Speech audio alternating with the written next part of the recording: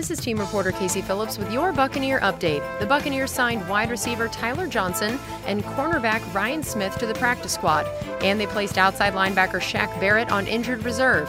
One of the guys who will need to step up in Shaq's absence is Anthony Nelson. He was asked about what he expects when facing the Rams this week. It's going to be a good challenge, but that's what we want. We want a good challenge, and we want to right the ship against a good team. Stay tuned for all the coverage leading up to the Rams game on Buccaneers.com.